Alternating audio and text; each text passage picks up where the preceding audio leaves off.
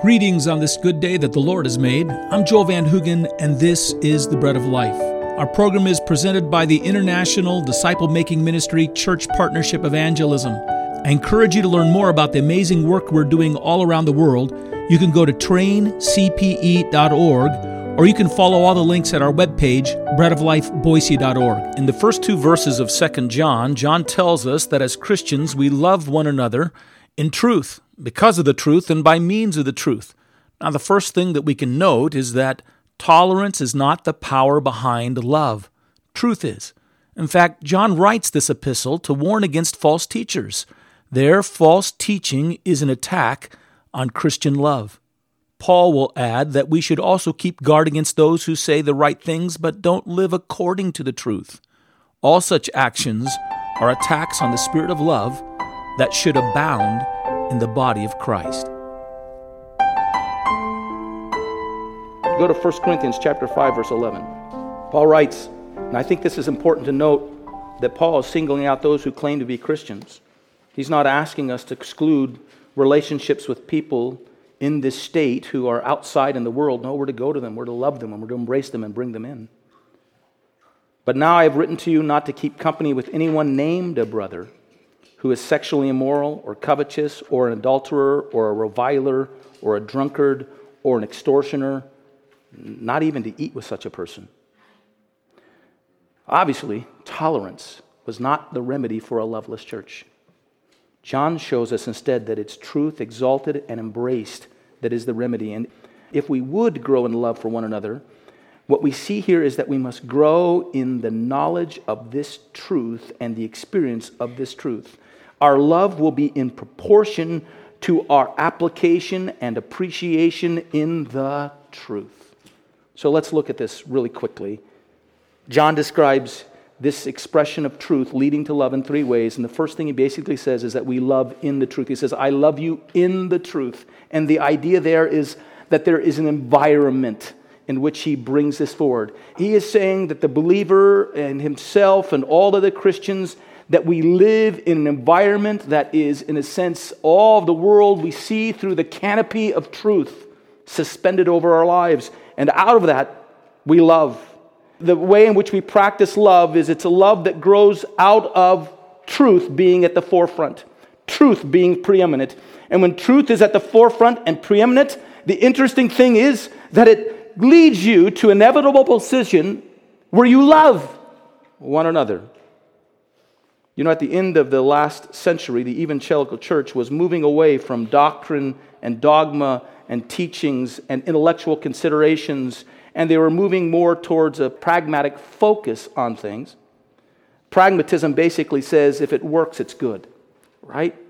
Pragmatism actually can change accordingly to any church. The direction of church can change, not primarily being swept along by the truths that they teach and that behold, but swept along by whatever their agenda is, whatever they think is the outcome they want to reach. And so if a church, for example, said, you know, what we really are aiming for are spiritual experiences that we can grow and unite together in, then ultimately they'll teach that if something produces a positive spiritual experience, that it's good. That's a good thing.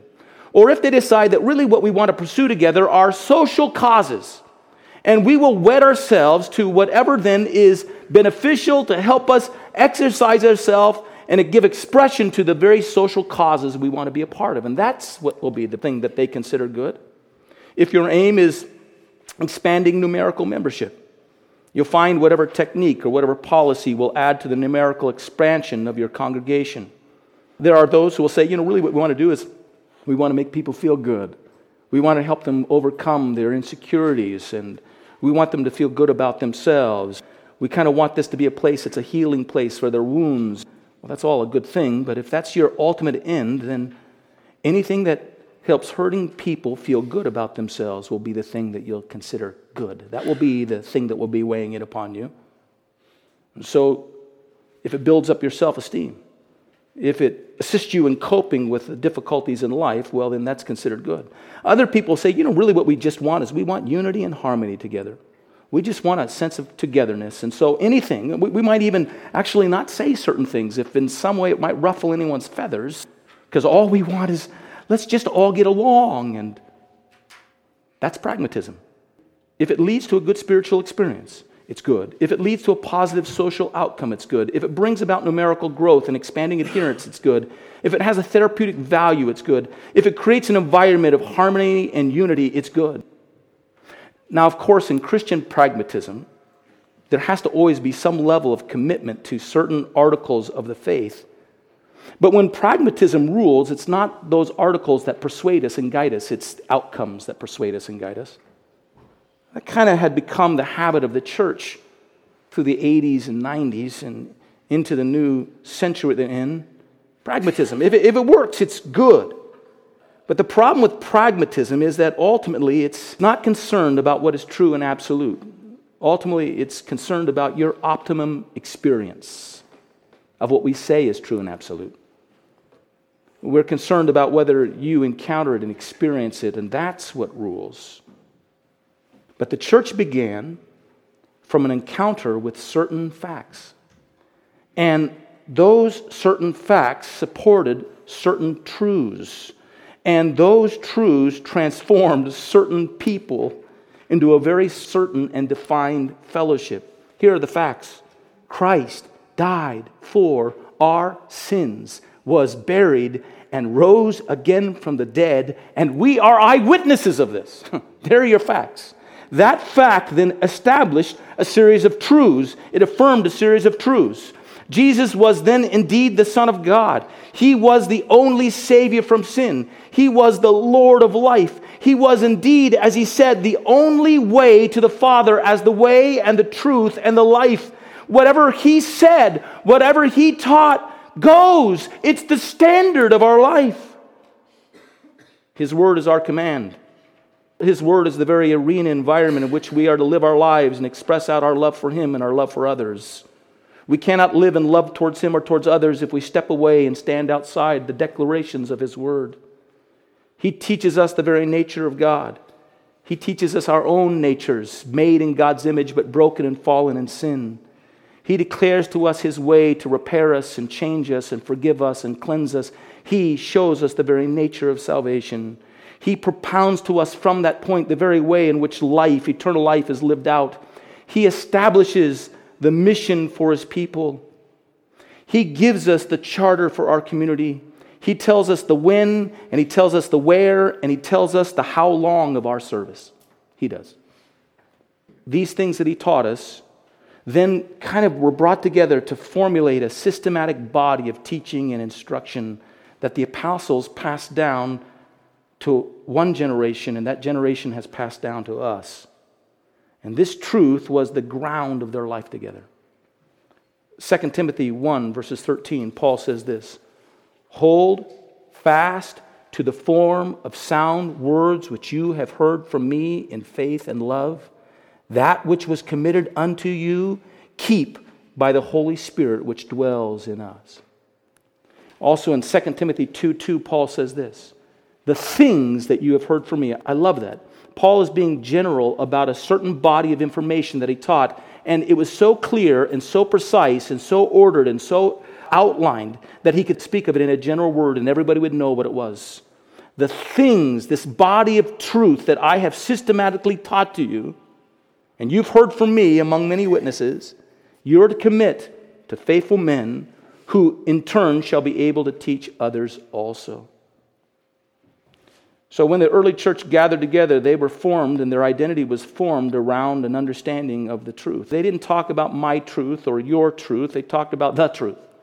And they clung to it and they held to it. And it was the rehearsal of that truth and the exploration of that truth and the guiding of that truth to the very feet of the Lord Jesus to fall in love with him and live for him and be bound to him that established the very life of the church.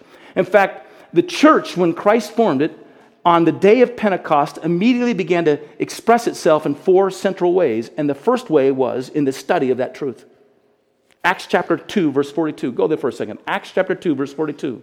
Just a little bit looking at this. And you'll see this. Acts 2, verse 42. On this day, in the first day of Pentecost, over 3,000 people believed on the Lord Jesus Christ, repented of their sins, were brought into his saving influence, and were brought into the life of the church. And then the church began to grow from there. And verse 42 tells us, what they looked like when they got together. It says they continued steadfastly in the apostles' doctrine, in fellowship, in the breaking of bread, and in prayers. These are the four key expressions in any church, any local church. There was a doctrinal focus upon the teachings of Christ by the apostles.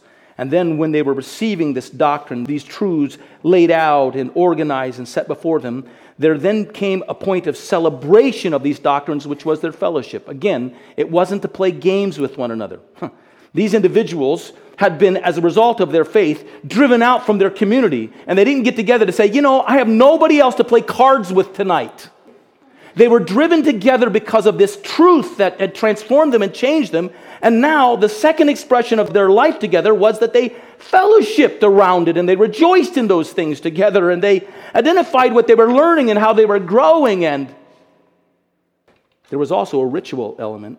See, the doctrinal focus was being taught it. Then there was out of that a celebration, which was their fellowship.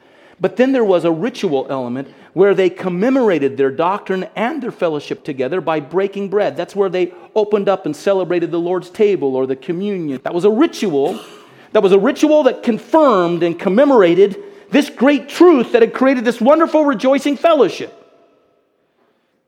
Then there was a responsive or relational element, rising from these teachers, rising from that fellowship, rising from that spirit of commemoration, of united prayer. They prayed together.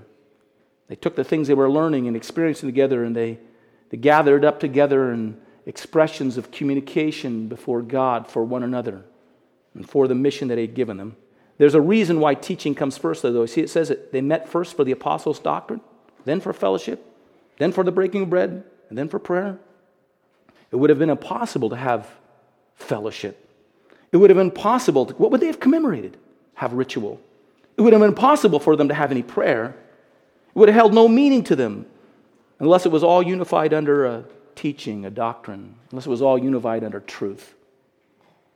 Did the early church have great spiritual experiences?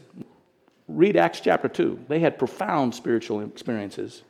Did the church make significant social impact? There's no more wonderful picture of a communal church and the social impact than the end of Acts chapter 2. The church produced growth in its followers. They were growing. They were generating a spiritual growth in life, and the church grew numerically.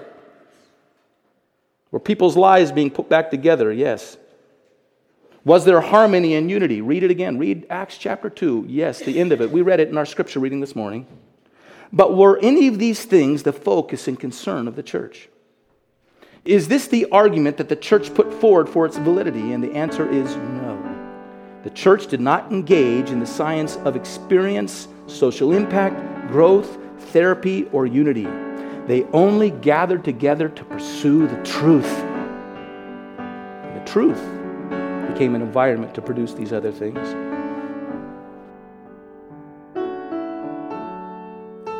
The truth that has set us free from condemnation has also set us free to love one another. Here's a test for you. Truth is not truly being celebrated if we are not truly loving one another. This has been The Bread of Life, a ministry of the Bread of Life Fellowship in Boise, Idaho, and Church Partnership Evangelism. To learn more about our ministries, go to traincpe.org or go to breadoflifeboise.org. Until next time, may the Lord bless you richly.